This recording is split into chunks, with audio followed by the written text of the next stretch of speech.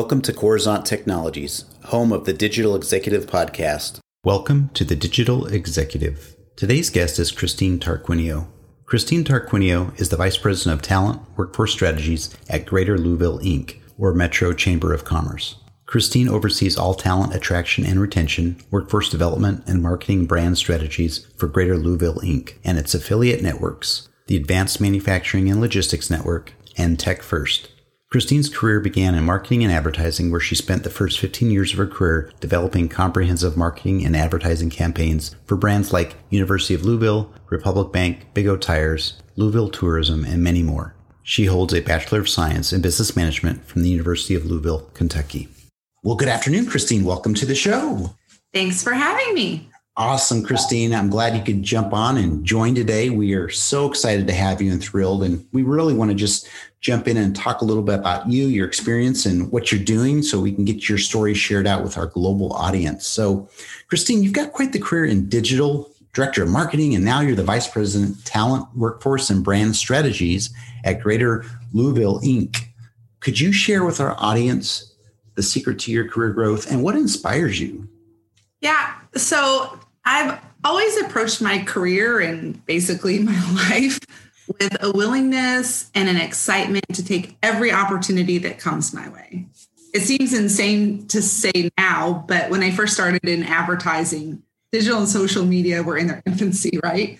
And so by the time it really got going, I had sort of worked past the doing part of my career and moved into the managing part. But I thought, if I don't learn how to do this stuff, I am going to be irrelevant super fast. And so I've always encouraged members on my team and people that I talk with to take every single chance they have to learn something new and grow their skill set. Not only does that increase the depth and the breadth of your knowledge, and also what you can bring to the table in terms of perspective, but it also, as a side note, allows you to make yourself an integral part of any company that you work for, which ultimately leads to job security. Absolutely. I think that's great. And I'm glad that you're sharing, what you've done to help kind of expand or broaden your knowledge to make you more marketable and also have more fulfillment by enjoying what you're really doing in your career. So I appreciate the share. So Christine, we're going to jump into this other question here. Just talk to us about a recent report you put out about how Louisville, by the way, is in Kentucky, is positioned to be the next major AI hub and how that plays into your strategy to attract talent through your live in Lou and tech jobs in Louisville. Yeah, thank you for that question. I wish that I could take credit for producing that report, but that was actually a Brookings Institute report. I did speak on the panel on AI and innovation with one of the authors of that report, and I found it fascinating. Just a few years ago, Brookings released another report that named Louisville one of the markets that was most likely to be negatively impacted by the digital revolution. This is obviously because we have a pretty heavy emphasis on manufacturing. But our mayor, Greg Fisher, was inspired in partnership with our local universities in June of 2019, develop a strategy to increase tech talent by a 5-time multiplier. This was a huge shift. And the entire community got behind it when they understood what the future workforce was going to need to be. And so LouTech Works, that's the initiative, just in the since 2019, they've shown an increase of 37% in tech-related degree completions and 7% increase in tech-related program enrollment. So that's been, great. But then just a couple years later, Brookings is naming us a top market that's well positioned to become a leader in AI. Amazing. But, Awesome. Ultimately, everything comes down to talent. Louisville, like many other markets, we can't be prepared to take the AI reins if we don't have a strong AI and a strong tech talent pipeline. And so that's where Live and Lou comes in. Our emphasis has been on increasing the working age population of degreed people in Louisville by 38,000 people in a 4-year period. We are laser focused not only on retaining the talent, particularly the tech talent that our local universities are putting out, but also in coming up with creative and innovative ways to attract the tech talent that we know we're going to need for the future. It isn't enough for us to be able to satisfy the jobs that we need today. We need to be thinking about the jobs that are going to be here for the next 5, 10, 20 years. That's awesome. And I like how you've really reinvested in, and it might have been out of that first negative report you all received that you decided that you needed to take action. However that came about, but I do appreciate the fact that you are reinvesting and making Louisville a place where people can live and have a great career. So thanks again. So Christine, let's talk a little bit about technology. We're a digital technology publication. Are you leveraging any new emerging tech in your business? And if not, is there maybe a cool tool or app that you use you could share with our audience today? Yeah, that's a great question. So I'm a data nut. Mm-hmm. The benefit of digital media in the advertising world is that everything's trackable, right?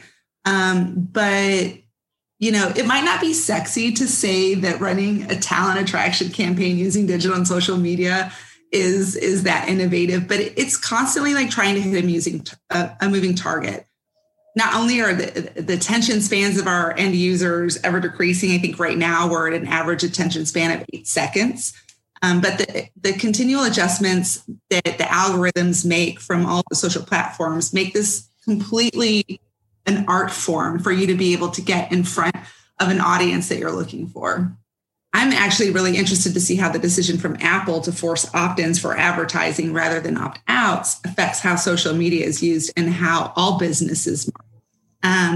I've also been studying some of the AI that LinkedIn has been using. They've been a great partner of ours as we're trying to learn how to laser target tech talent. And their AI has been an integral part in helping us identify those candidates and recruit them. That's awesome. I appreciate the share on that. And like you, I am kind of a data nut as well. Behind some good data, you can make some great decisions.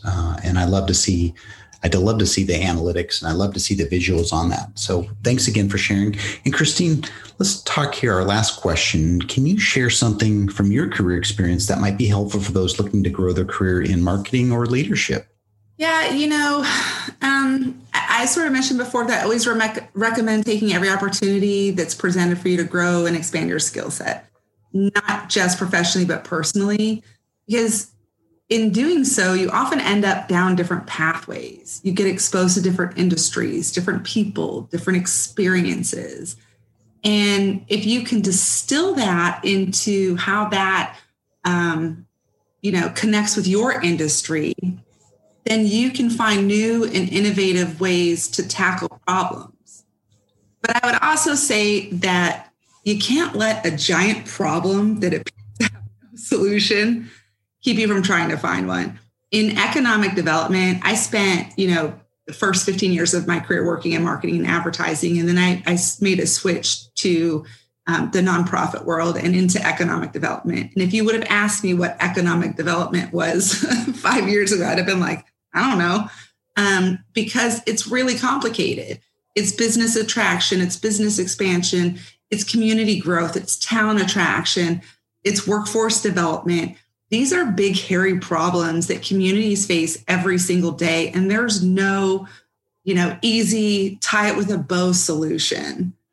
But leaders don't shy away from monumental tasks. They know their purpose. They know who they are. They know what they don't know. They learn as much as they can. They take in as many data points as possible. But they're not afraid to take on those big challenges. So what if you fail? At least you've knocked one option out that won't work off the list. And then you get up and you try again. And being in a nonprofit now, we're always under-resourced. We're always taking on more, than we can handle, trying to solve problems that are complicated, that haven't been able to be solved before. So just having the gumption to get up and say, all right, I'm just going to take this on and see what happens. That's awesome. And I think the type of talent that you've attracted there at the Greater Louisville Inc., which is nonprofit, you're absolutely right. It requires you to be a strong leader because you've got to wear many hats because you're doing things on a very small budget. So totally agree, totally can relate and empathize with that. I thought I would be bored working in nonprofit because I'd come from the agency world. Little did I know. Yep, that's how it is. I think we've all had a stint in nonprofit at least once in our career. So it keeps us humble anyway. So Christine, it was a pleasure having you on today, and I look forward to speaking with you real soon. Thank you so much. I really appreciate the opportunity. Bye for now.